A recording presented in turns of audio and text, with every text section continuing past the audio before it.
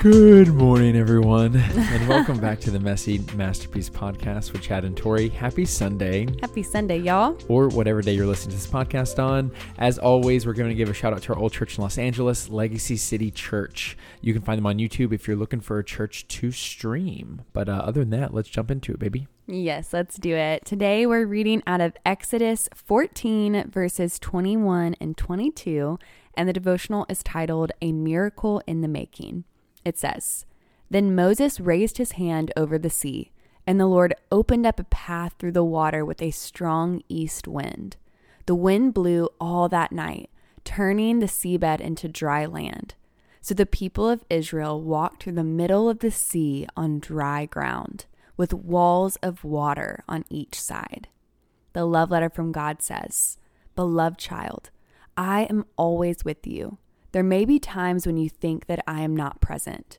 The enemy is a master of creating illusions of hopelessness, my love, and he will try to trap you. But when you feel trapped, I will create a way of escape for you. It is when you are staring at a dead end that my miracles begin.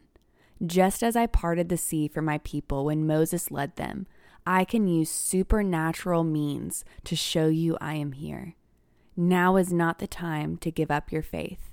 Give me a chance to do for you what you cannot do for yourself. Love your Heavenly Father. The reflection says, what appears to be the end of hope may very well be the beginning of a miracle. When you're standing before a sea of hopelessness, rely on God to part it for you as he did for his people long ago. The Treasure of Truth says, it is when you're staring at a dead end that God's miracles begin. Wow, that's really powerful.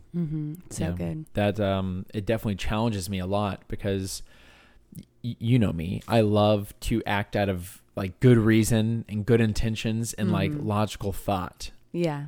And God is saying, don't do that. Like, of course, make good decisions, right? Right.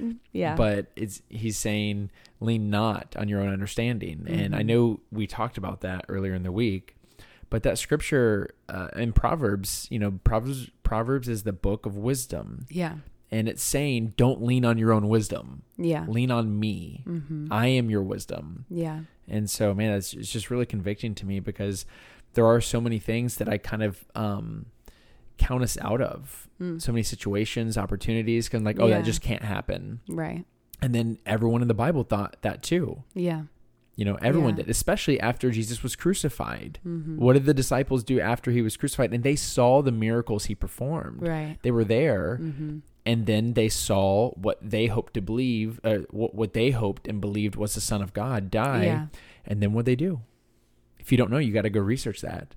And we do that every single day. Yeah, it's true. I mean, it definitely, I feel like for guys in particular, being like a fixer, you see a situation and you want to find the solution. And sometimes in our life, there isn't a logical solution. And we do feel like we're at the end of the rope, or maybe you've gotten a bad doctor's report, or there's things that from an earthly perspective feel very doom and gloom. But in the hands of God, there's so much that's supernatural, that it doesn't depend on natural circumstances or our strength or our power, our wisdom. God can come in a moment, and that moment can showcase his glory. And that way we don't get any of the credit and God gets all the glory. And that's the whole point, Yeah. And I think sometimes we can be afraid to hope for a supernatural victory in whatever it is we're seeking after, because we don't want to get our hopes up because it seems so unrealistic. So that can be a hard thing to wrap our minds around, but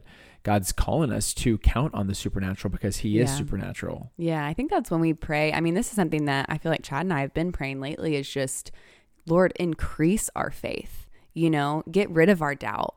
And being realistic and being real with God, kind of like we were talking about a couple of days ago, like we can be honest and raw with God and be like, I am having trouble believing and I want you to help me with my unbelief. Give me more faith.